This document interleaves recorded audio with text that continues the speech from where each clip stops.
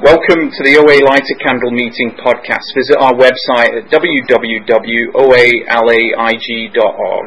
where you'll find several speaker feeds with over 400 speaker files, forms for ordering CDs for these speakers, and a place to donate to keep this special service active. I would now like to introduce our speaker for tonight, Deborah.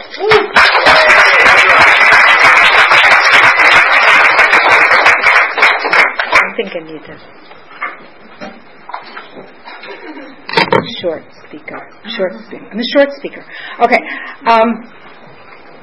Hi, my name is Deborah. I'm a compulsive overeater, vomiter, and drug addict. And thank you, Sarah, for asking me to share tonight. I was just sitting there next to Ed and saying that I was nervous, and he goes, "Why? You've done this like 1,000 times." And he's right, but I'm just not used to it's a really long time. And I teach young children, and when I get home, actually as soon as I get in the car, I love quiet, and I'm not used to the sound of my own voice for a really long time. I hear it all day long, and it was like, do I have to talk that long?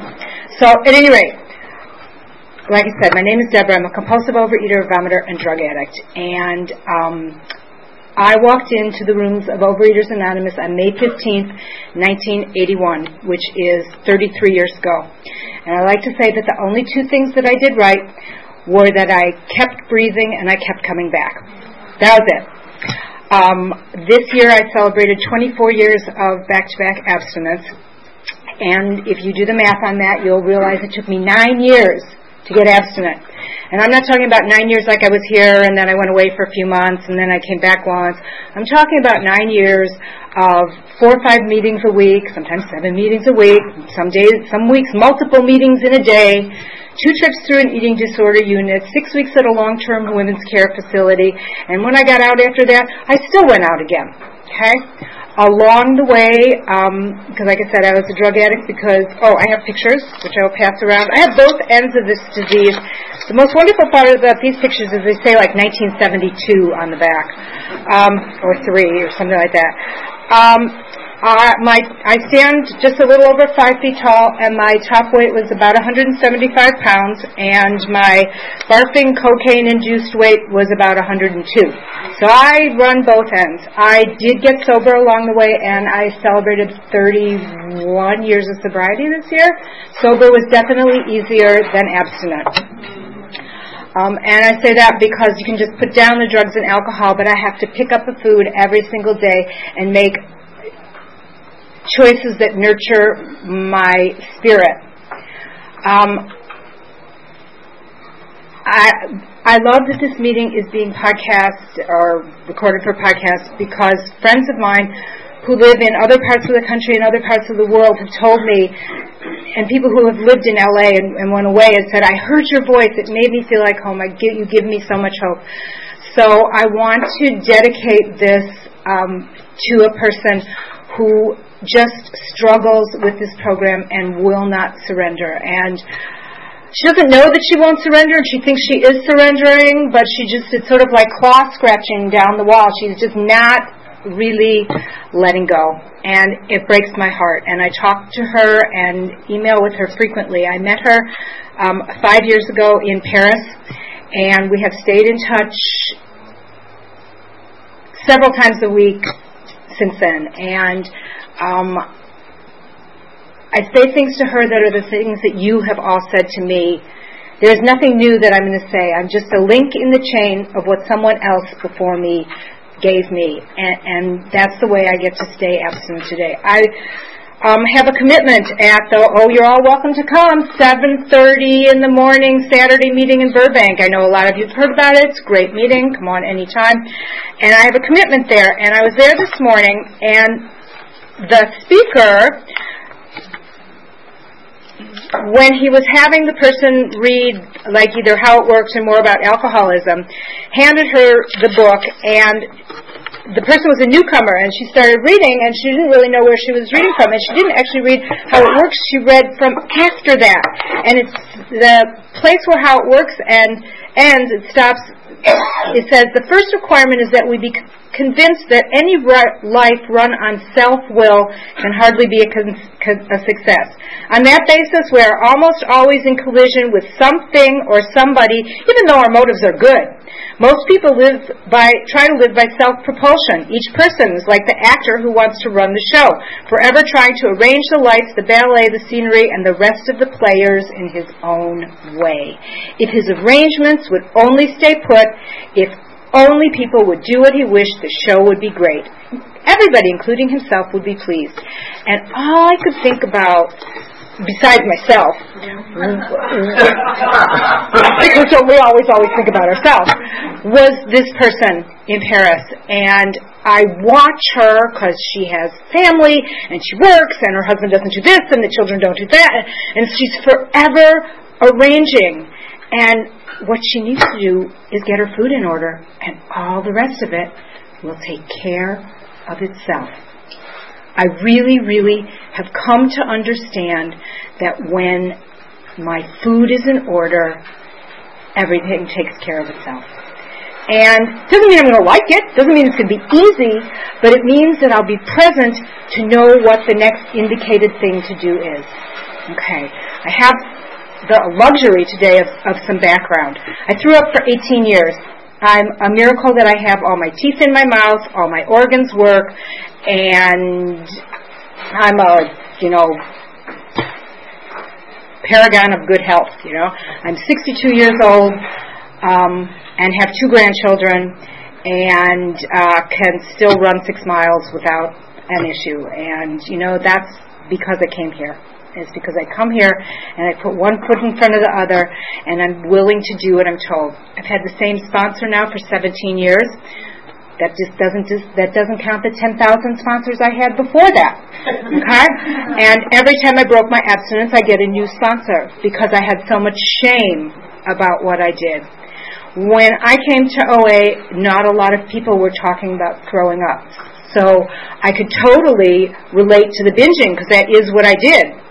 I just threw it all up afterwards. And I came to understand that the throwing up was simply one more symptom of my immaturity. I wasn't even willing to take the consequences of putting the food in my body. So I take the food and I gave it back.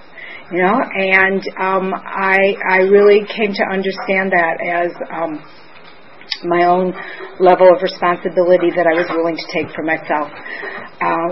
When I did get abstinent, it wasn't like there was fireworks or today's going to be the day or I'm never going to. It came really quietly. I had binged. I was full of food. I went to go throw up, and I said to myself, I can't do this anymore. I just can't do this anymore. And I walked away, and I've never gone back there. Now, my food was not perfect. I gained weight, and when I was no longer willing to accept the consequences of the food that I was putting in my body, I began to be willing to look at what foods I was putting in my body and make choices that supported the body that I wanted to live in. And my bottom line as a bulimic is I eat it, I own it. No renting food, no giving it back. Whatever I choose. So if I want to eat 3 chocolate cakes a day and I keep it, I'm abstinent. But if I don't want the consequences of what that food does, then I choose not to eat it. So that's, and I do have foods that I don't eat, and that came through health challenges over the years. And I'll be glad to talk to anybody about foods, but basically the food that I don't eat is sugar, flour, and dairy. I don't eat sugar, flour, and dairy. And then people go, well, what do you eat? That means you can't eat this, and you don't eat cheese, and you don't eat yogurt, and you don't... I'm like, yeah, I know. And I have traveled all over the world. Paris, Tahiti, Istanbul, Sochi, not for the Olympics, we were there before that. Hawaii, multiple times. Abstinent. And I will be glad to share with anyone. On cruises Cruises I find easy because there's a lot of fruit and vegetables. Another thing that I couldn't do was I could never get past the second date with anyone. I was like, they were in the way of my food. Seriously. I would come home from dates, or I wouldn't come home, I'd be on a date, and I'd go, oh, I'm getting tired, I gotta go to work tomorrow. Watch the person leave, and then go out and buy foods to binge. I did that for years and years and years and years. And when I was about 16 years, I can't remember if it was abstinent or sober. It was 13 years ago, 14 years ago, whatever it was. You can do the math on that. 14 years ago, my sponsor said to me, you're clean, you're sober, you're abstinent, your relationships with other human beings stink. You need to go to Al-Anon. She said, Al-Anon is graduate school. When you take away all the substances, all the shopping, all the sex, all the whatever else, the gambling, which I didn't do, but if you take away everything else, what am I left with? Other human beings. And I, like I said, couldn't get to a second or a third date with anybody, ever. So I started going to Al-Anon, and about 6 months in, I was at a party.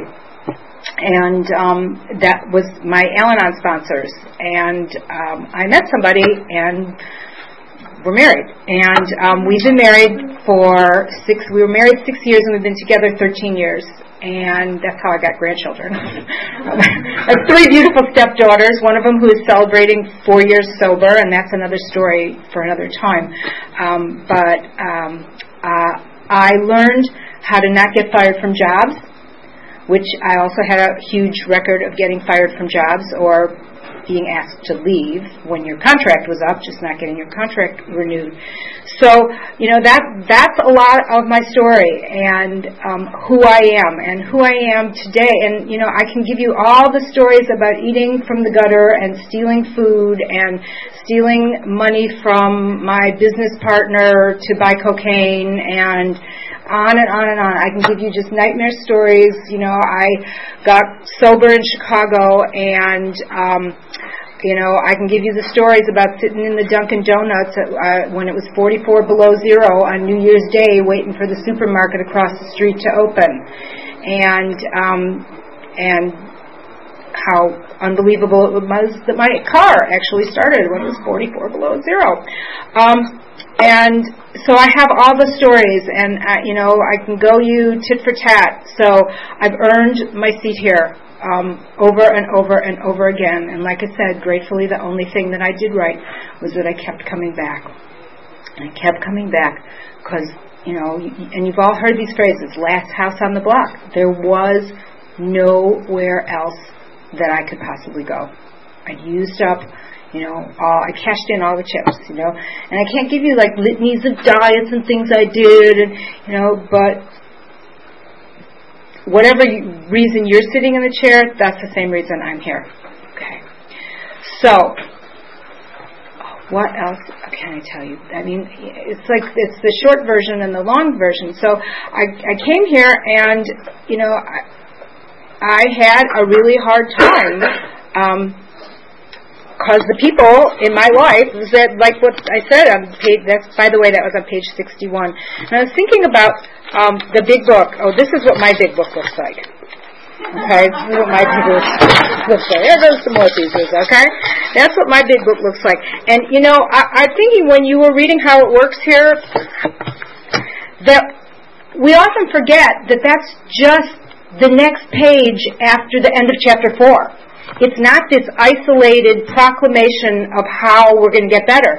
It's like you start reading the book, and at the end of chapter 4, you turn the next page, and there's this chapter called chapter 5, how it works. And so it's the next piece of what I'm supposed to do. And the way that I get well is to work with the sponsor and take the direction of the person, which may mean sometimes reading the book and writing, which I really hate.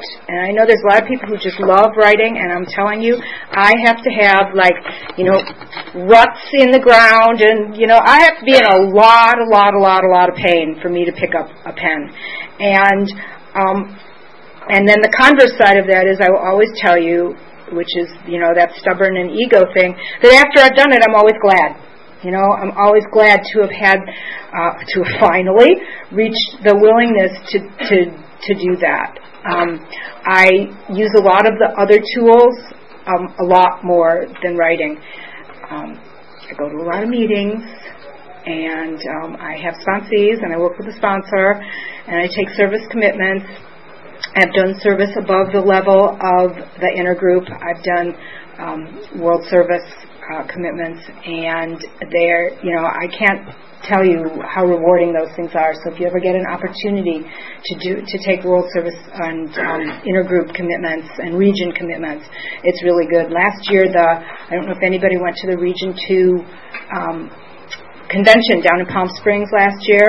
It was outstanding. It was outstanding. I know that somebody from the West Side put together all the speakers, and she just did a fabulous job, and it was just really a wonderful place to be last summer, even though it was 122 degrees in Palm Springs.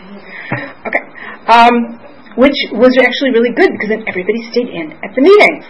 Okay? They weren't all out of the pool, they were in at the meetings. I know I'm rambling.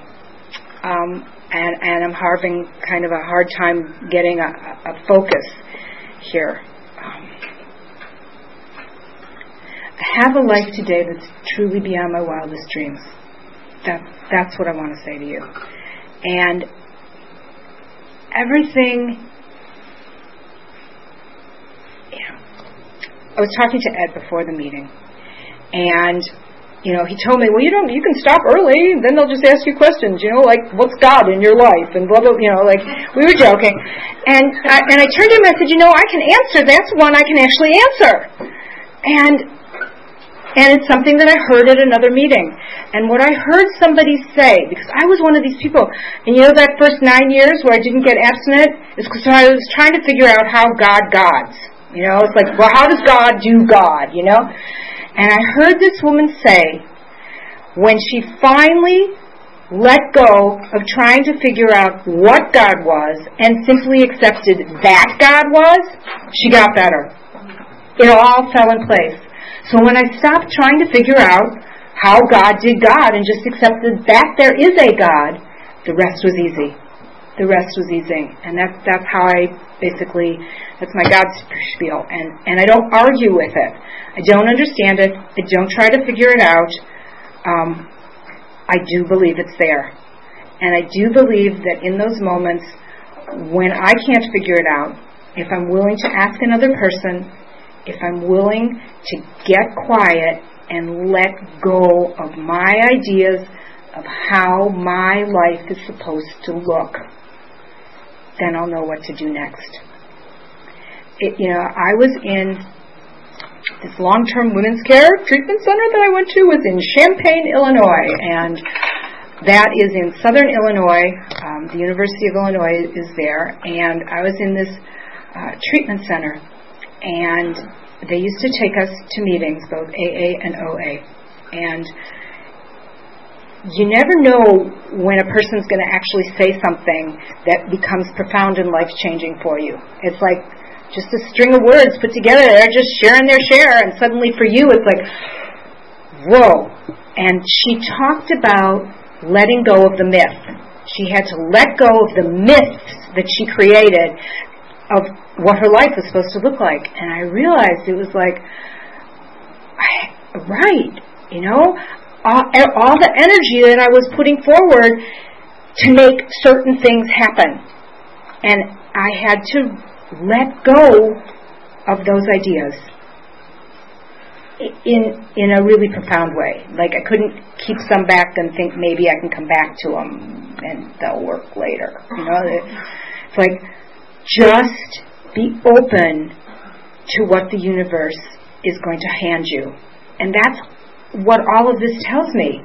It tells me if I put down the food, the drugs, the alcohol that are killing my spirit, that are blinding me from seeing God's will in my life, if I have the willingness, the program asks us to be willing to go to any length. Doesn't mean I'm going to have to go to any length. I just need to be willing to go to any length. You know? Am I willing to go to any length? Then I have a chance. But as soon as I pick up the food, it's like the tunnel closes in and I can see nothing but the next whatever it is. And there's no hope. There's no hope until I pass out and come to the next day. And I've passed out in sugar fogs more than once and have woken up in bed with the parts and pieces, all my little lovers around me, cashew nuts and pizza, and, they were all there. They were all there, there were the nice things about them. They didn't talk back. They were always there, And the thing that I've had to learn to do here is communicate. I've had to learn to communicate to the people in my life when I'm scared, which is most of the time, when I'm angry, which is not very often, when I'm sad, when I hurt. I had to learn to identify feelings. One of the best things they gave us in treatment was one of these little things with these little icons on it of faces. And this is 1985, I think, And I'm happy, sad, jealous, angry. I was oh, I didn't know these had names. I didn't know feelings had names. All I knew was rage or ecstasy. And there was nothing in between. I was either really happy, it was a good day, or I'm eating by 10 o'clock with my head in the toilet and my life is at an end. Again. I found Overeaters Anonymous from a therapist. The stupid woman gave me her home phone number. And I'd be calling her at 2 in the morning, stoned on food after barfing, and she's like, we're really going to have to find something else for you. You need to call Overeaters Anonymous. And so I called Overeaters Anonymous. And I called Overeaters Anonymous on May 14th, 1981, completely blotto from food. And it was a Thursday night. I had a job where I didn't work on Fridays at that point, and so I could binge all Thursday night because I didn't have to get up. And at about 9:05 in the morning, the phone rings, and this bright, cheery voice told me about Overeaters Anonymous, and I was like, oh, yeah, right. And there was a 5:45 meeting that evening at a hospital in downtown Chicago, and I went to that meeting. I found it odd that it was in the doctor's dining room, but it was, and we were there at 5:45 every Friday night ever since, and I think the meeting's still going on, except it's across at a place called Anderson House. Is that where somebody here from Chicago? I don't know. Downtown? Okay. It's still going on. It's just in a different location. There's another one of the facilities of the hospital. And I've never turned back. That's the one thing I did, was that I never turned back. I was, done. Wasn't abstinent, but I had found what felt like home. So, what can I say here? It's so I am graced and blessed with a husband who works a 12-step program, and it really is a miracle in our lives because we speak a language together, and he has a healthy respect for my abstinence. I tell him that there's a chair reserved for him here. He's a person who can take a Hershey's Kiss, bite it in half, and put the other half back on the shelf. I tell him he's really sick. Yeah, you're a really, really sick person. Because he's still able to control it, right? He's still able to control his substances. But I tell him, so he goes, I learned from you, So he really appreciates us, and I am blessed that he has the willingness to not shame me about my eating, but support my choices. he's really quite a darling. He actually, now that there's, menus on the internet, he checks out a restaurant before we make reservations, so he's like, oh good, there's a piece of whitefish or a piece of salmon and she'll be happy, But he knows that I'm simple in my eating and supports it. So we are lucky to have the language of the steps, and we live the traditions. The first tradition talks about our common welfare, and I had to actually learn how to be an Al-Anon. Okay, I know this is sort of funny. It's like I had to learn how to be an Al-Anon because I never stayed past the second date with anybody, so I never had to talk to anybody. So I didn't know how to be selfless, because it was always about me. My father died when I was 15 years old. Actually, it was 2 days before my 16th birthday. And I think that may have been one of the things that pushed me over into from just eating all the Halloween candy to truly being the hot compulsive overeater. And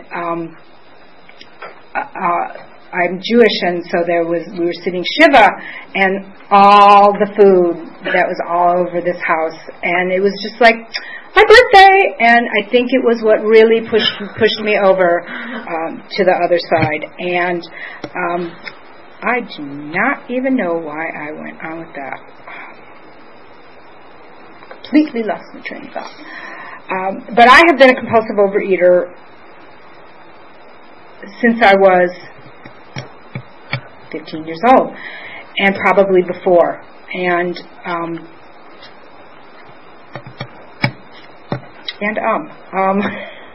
can I say?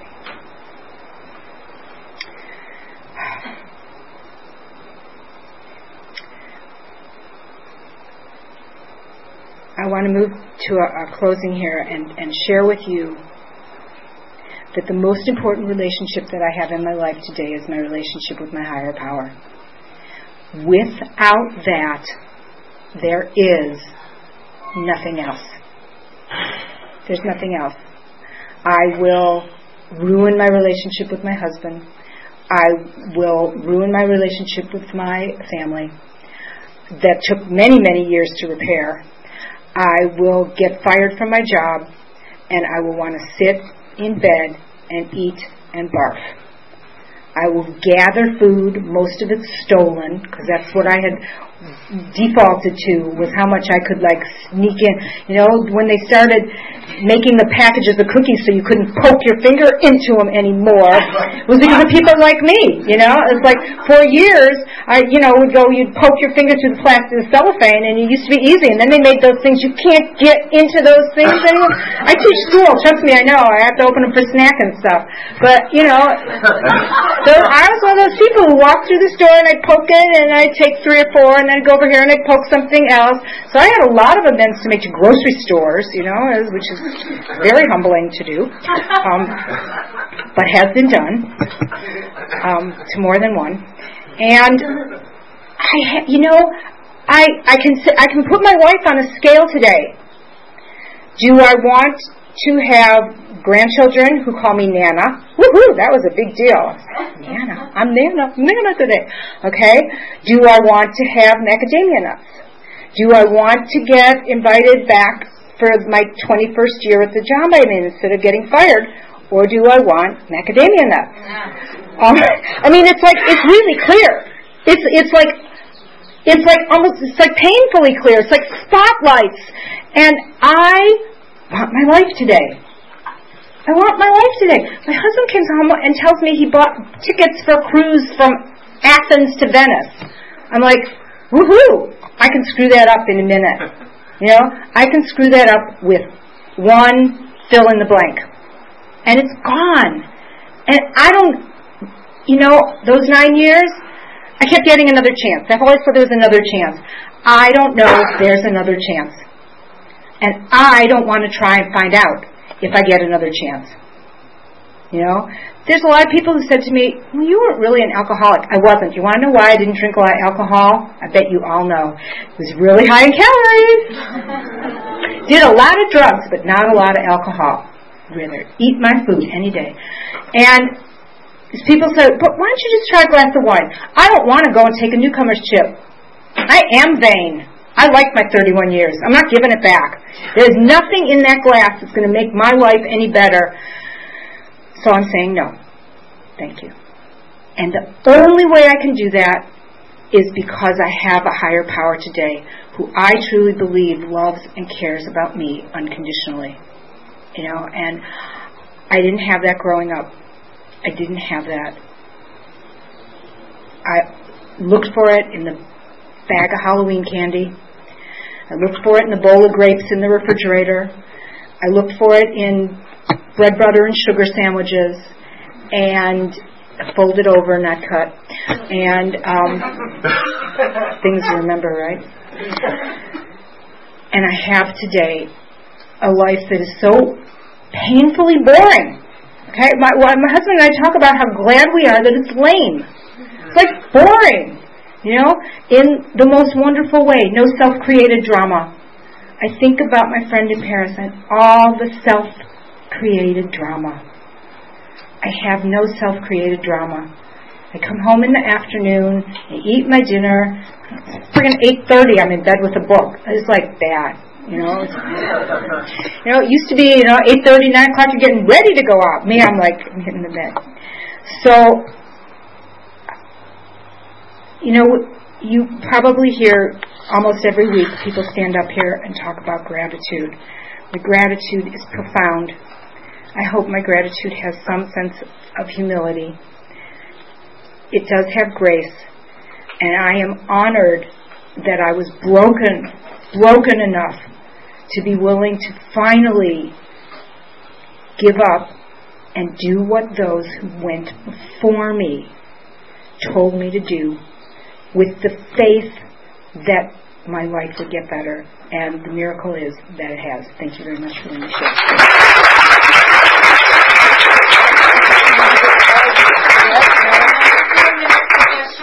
Oh, God.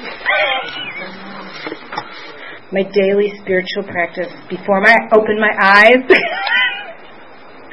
I'm sorry, it's not you. Third step prayer.